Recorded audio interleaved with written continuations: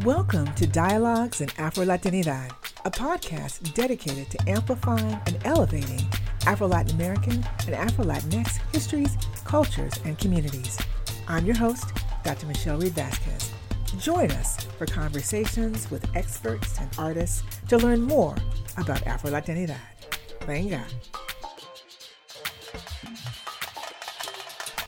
Welcome back. My name is Israel Herndon, and I am guest hosting 5 special episodes with participants from the 2022 Summer Institute on Afro-Latin American and Afro-Latinx Studies, funded by the National Endowment for the Humanities. This 2-week conference was hosted by the Afro-Latinidad Studies Institute, which also runs this podcast. And today, I'm very excited to introduce to you Ammy Sena. Ammy Sena was born in the Dominican Republic and grew up in Providence, Rhode Island. She is a current doctoral candidate at the University of Georgia in counseling psychology. Prior, she earned her master's in mental health counseling from Boston College and a bachelor's in psychology and Latin American and Caribbean studies from Suffolk University. Ammy's primary research interest focuses on the mental health and wellness of Afro-Latin and Afro-Caribbean communities. Additional areas of research interest include racial and ethnic identity development, alternative forms of healing, creation, and the evaluation of the current mental health interventions and practices. Ammy currently serves as a bilingual doctoral level clinician working with the uninsured community of Athens. Regarding teaching, Ammy serves as the instructor for an undergraduate course, Diversity and Helping Skills. Above all, Ammy identifies as a big sister and a mentor. She is an outdoors enthusiast, enjoys travel, morning cafecito, and spending time with family and friends. Welcome to the podcast, Ammy. Thank you. That was great. Thank you for that intro. And so just to start things off, you yourself are Afro-Dominican. And so how have some of your life experiences shaped some of the work that you do and who you are today? Right. So I am Afro-Dominican, was born in DR, came to the US and grew up in Providence, Rhode Island, which is surprisingly, Providence has a pretty significant immigrant community and a significant Dominican community. So I would say it really came from noticing how oppression worked in the US. I noticed that my friends were struggling with a lot of things, whether it was like they were struggling to achieve their goals, they were struggling to gain financial freedom, they were struggling with substance use, relationships, all those things. And I noticed that it was happening within communities of color, right? Mm. So I was like, there's some level of struggle that's going on here that's not necessarily happening in white spaces. Not that it doesn't occur, but just wasn't the same. And then, so I was forming that kind of idea and kind of, passion. And then I was also frequently traveling to Dominican Republic and in DR. So my family is Afro-Dominican, right? So a lot of my family are Black, right? They're Black or they're mixed race, I guess, but they present Black.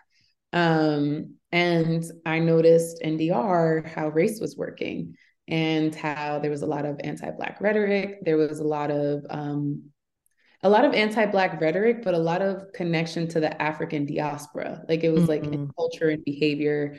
But my darker skinned family was very much struggling with a lot of things. They were struggling with poverty. They were struggling with relational stuff, infidelity, substance, alcoholism was a big thing. And so I was like, what is happening? It's my community of color in the US, my community in DR, and how do I use my privilege to really just create some kind of opportunity where people can feel liberated and do what they want to do in life. I'm not saying they should do something or become rich or whatever, but just so that they feel they have more autonomy or more agency in their life, and feel better about themselves in this process, more confident. And so I was really drawn to psychology and kind of this idea that our mind informs just our behaviors and our social experiences informs our life. And so, so through my lived experiences, I became very interested in helping communities of color, but then even more specifically, Afro-Latinx, Afro-Caribbean communities. And then now that I'm in psychology, I'm like, oh shit, I don't know if I could say that, but this is really white. So Yeah. how do we decolonize and liberate psychology so it really one sees my people, and then two also just has like real healing practices and real ways of thinking of my community that is like creates visibility and authenticity and honors them as like real people, humans, so that's kind of where my passions come from. That's beautiful. And I think it's also the work that you do is super important in acknowledging those realities. And just to kind of follow up, you work in mental health and you talked a little bit about liberation and decolonizing psychology. What does that mean to you, or what does that look like? I know that's kind of a big question, but I'm figuring it out.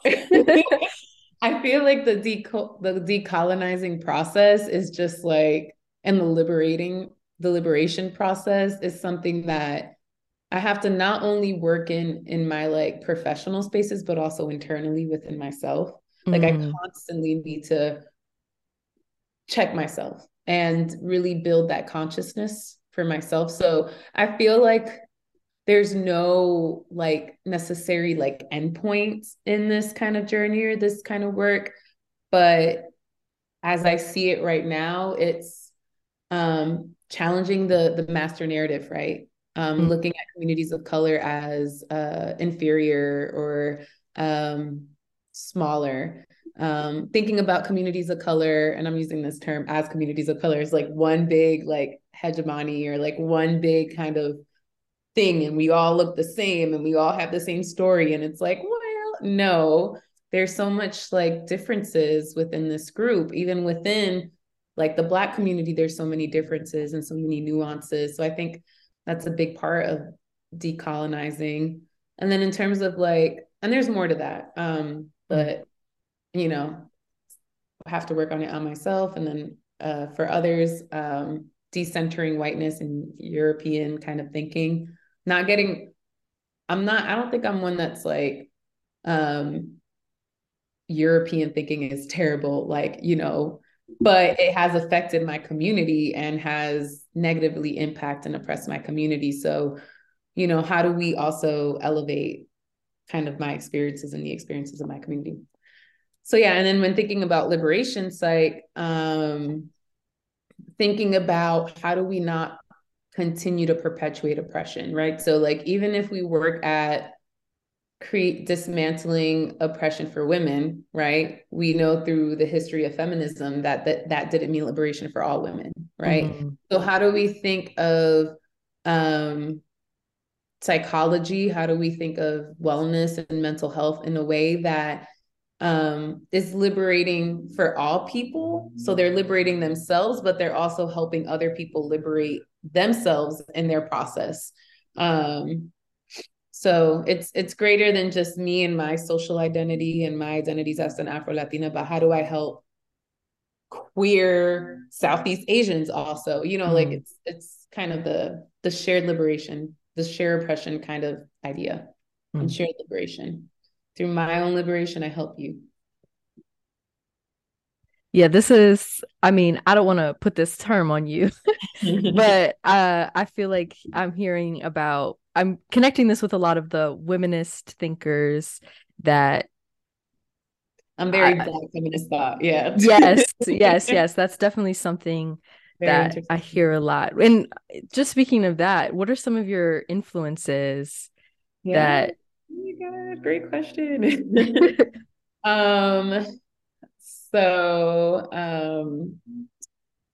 My OG Sojourner Truth. Oh my gosh. She's like my babe. Right. But just like she was like, and I'm gonna say her first because she literally was in this like hella oppressive environment and was like, I feel like right now in our society, I don't want to say it's cool, but it is kind of cool to jump on the bandwagon and say intersectionality and like, Black feminist thought and womenism. Like it's like a little bit more socially acceptable, a little bit more on the cool factor. Back then, that was not cool. Like, probably didn't have community. She was probably like I mean, she probably did have community, but probably very small communities. It was probably really hard for her to stand as a woman of one. So like just the courage behind her doing that work and bringing consciousness to oppression during a really oppressive time in our history, I think is just pretty badass. So I'm gonna say her. There's obviously others, but yeah, there's more contemporary people, but I'm gonna just stick to her. That's That's a right good choice. That's a good choice. That was yeah. like what got me into, she was who got me into Black studies in fifth grade. That was right. my girl. Right. Yeah. Yes. And you were also a participant in our NEH Transnational Dialogues and Afro-Latinidad conference. Mm-hmm. And so just to kind of start to talk about that, how did the conference expand on some of your previous scholarship? It expanded everything. And this was the first time ever I've been in a space where it was only focused on Afro-Latinos and Afro-Latinidad and, Afro-Latinx, Afro-Latin, whatever term. Yeah, so it was like one, like just personally validating for myself in terms of like messages or thoughts I already had that I was like, but no one is talking about this. And then I come here and I was like, oh, wait, people have been talking about this. I just didn't know because we're like not visible. But yeah, so I forgot your question again. Can you repeat it? Oh, of course.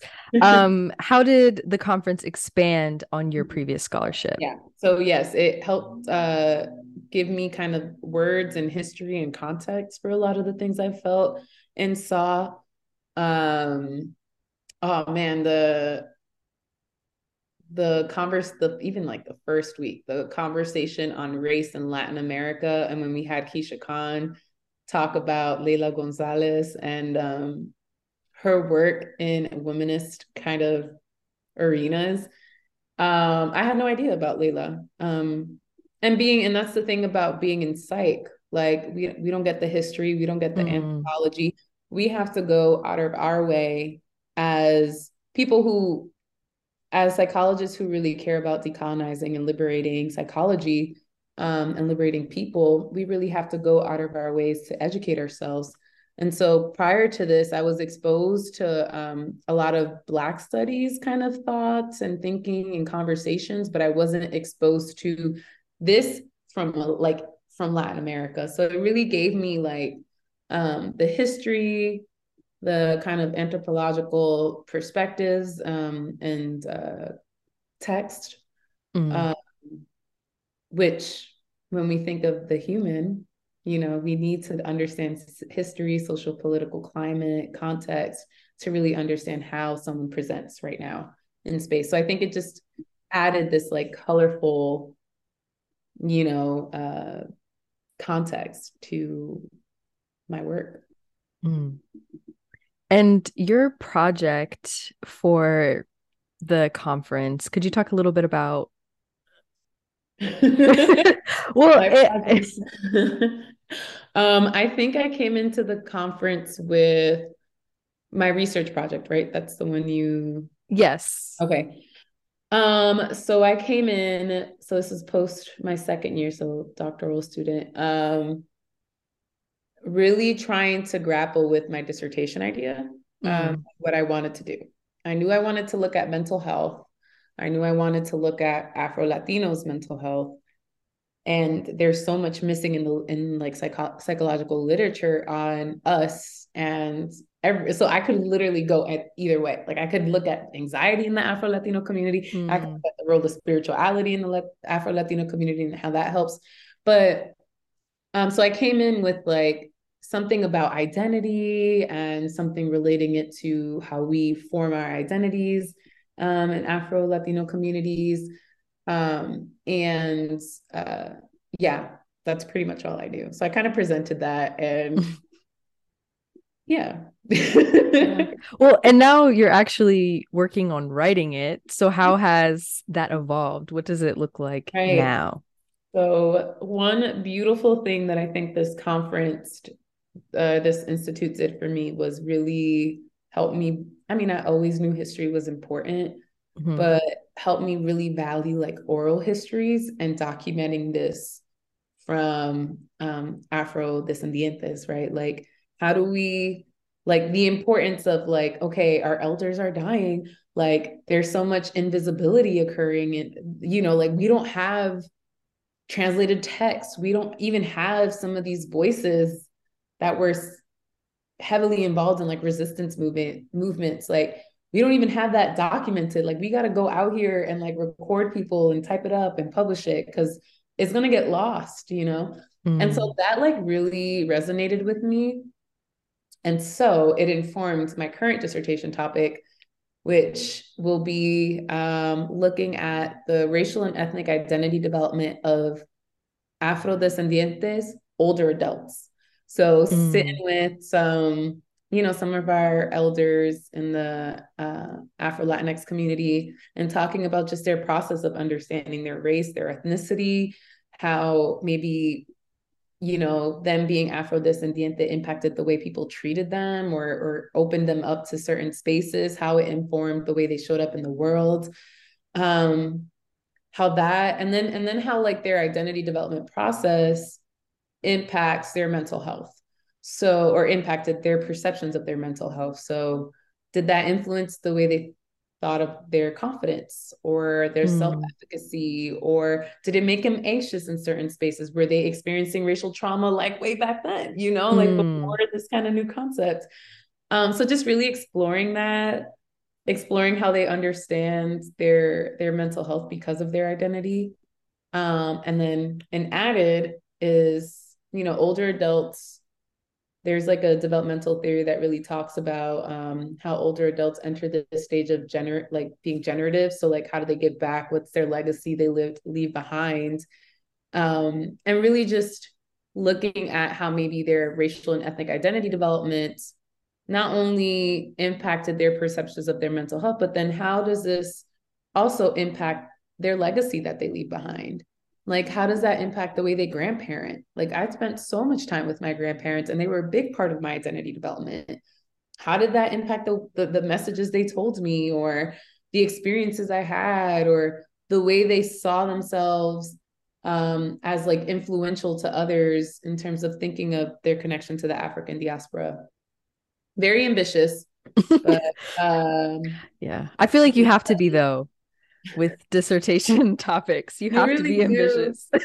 You do. And it's going to be a qualitative study. So just really entering conversations, not like stale. I ask you a question and then I sit quietly, but very, thinking about our cultural values as Latinx people and being very conversational. So I'm using certain intersectional and decolonial methodologies and methods to really help me hopefully get to some pretty cool work. I can't wait to see what it all becomes. And also, too, I love that you're also bringing in how important the honoring that tradition is, and then also bringing us back to the decolonization. So we can definitely see how important that is to you and the work that you do in your fields. Right, right. So even as I do this research project, the methodology that I want to use isn't well known, and it's not necessarily like a socially acceptable one, but it's a very own one. So, and it removes a lot of power dynamics in the actual interviewing process. It's like we're co-collaborating, we're co-theorizing. So I'm not coming in here and saying, "Oh, this is what they were experiencing." It's like, well, you tell me, like, what how do you feel like that actually informed you, like, versus me making assumptions about them. So yeah, it gives them power, gives my co-collaborators power in their own way.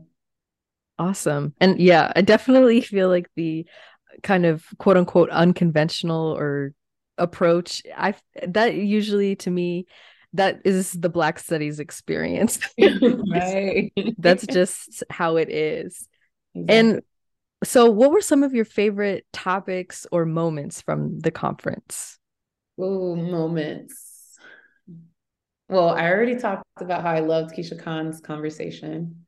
I loved hearing about sports and Afro-Latin, Oh, especially because yeah. I'm Dominican in baseball. Like it was just, Mm. oh yeah, like I know Clemente. And it was cool because while we were at the Institute, we literally stayed in front of the street that's named Roberto Clemente. So it was very like validating. Like, oh, look at the Mm. people, we're visible.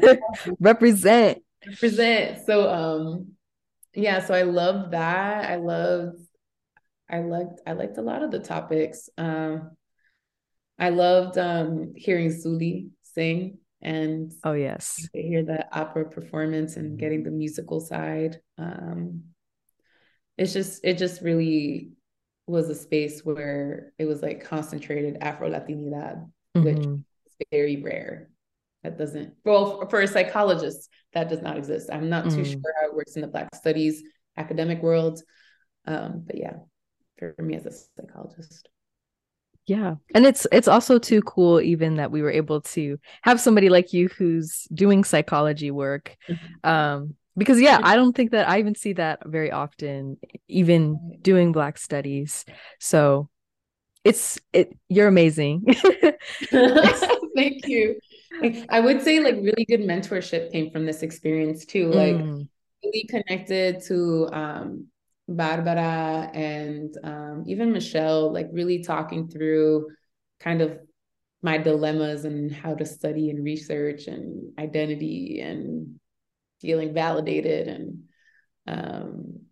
yeah, a lot of other people too, a lot of other important women, Afro women. So it was cool to connect with them and to oh, connect with that's awesome. my other peers. So, And what were some of your key takeaways from the conference? mm. Key takeaways. So we out here.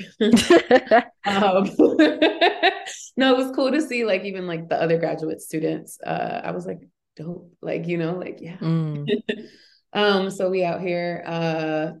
One of the things that like I guess a little bit more on the academic side is how complex identity is. And the conversations around transnational kind of dialogues. And so how like identity kind of formation is more than just one idea that it's like embedded within like the US or within one country. It's like, well, no, how did the US influence certain policies in Dominican Republic? But how did like migration around the Caribbean kind of also play a role in how I identify and connect to the diaspora?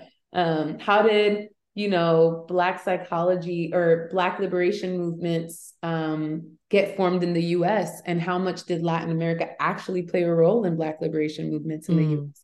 Like, that to me was very eye-opening because obviously I care about identity and identity development, but having that perspective that it's not as like Black or white in that like, oh, yeah. my identity was formed in the state of Rhode Island from my grandma. No, it's like there's all these factors that play a role in our culture and our history, and like it's more like a global kind of thing. It's more of a global thing. It's more of a diaspora thing than we know. Mm. Yeah. And that's super important too, because I think so often, especially, for me, I'm a historian. Oftentimes we treat these groups of people like they're isolated, especially in the US, where it's, we out here, I don't know what's going on over there. But in actuality, the reality is much more the dialogue, the conversation, and there are those connections. Right. Like that Leila Gonzalez kind of piece like really resonated with me because it was like, yo, she was with Angela. Like she was with all these Yes. I had no idea. Like, and then that big conversation around how liberation frameworks and theories really informed civil rights movement in the US and womanist movements in the US. And so that came a lot from Africa and Latin America. And so that was very powerful to see kind of our missions of dismantling oppression really is cross transnational. Yes. So yeah. And we could definitely keep talking about this forever and ever. But for people who are listening right now, what are 1 to 2 resources that you would suggest for people who are hearing what you're saying and they want to know more? Yeah, so one resource very specific to psychology, but I think could be useful for anybody who works with humans across the Afro-Latin kind of experience, and the Latinx experience actually, is this book by Adames and Chavez Duñas. It was published in 2017, and it's called, make sure I got the right name, Cultural Foundations and Interventions in Latina Mental Health, History, Theory, and Within Group Differences. And so there's a specific framework in there that they introduce that's called the Centering Racial and Ethnic Identity for Latino Latinas framework. Really integrates history, sociopolitical environment, context, and it thinks about not just racial identity development, not just ethnic identity development, but the interplay of both, and how different contexts really play a role in that, how our phenotypes play a role in that. So very much recommend that book because it also talks about what that means for psychology and mental health and interventions. And then a classic OG book that was doing this whole, like, what's happening to our psyche as a Black person is just Frantz Fanon's Black Skin, White Mask. So, he was a psychiatrist. So he was in the world of psychology. He very much uses psychoanalytic theory, which is a branch of psychology that really looks at like the unconscious and looks at how earlier experiences very much informs the unconscious.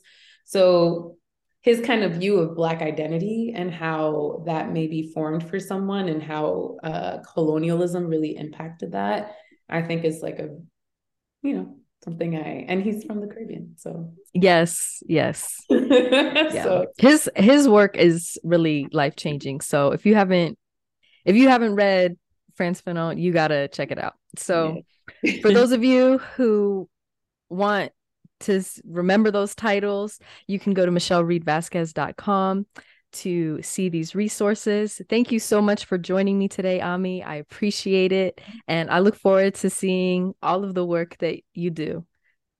Thank you. And thank you for this time and for really making this fun. So thank you. Thanks for listening. If you enjoyed this episode of Dialogues on Afro-Latinidad, please subscribe to our podcast and tell a friend. For links to the resources mentioned in the interview, visit our website at michellereedvasquez.com/podcast.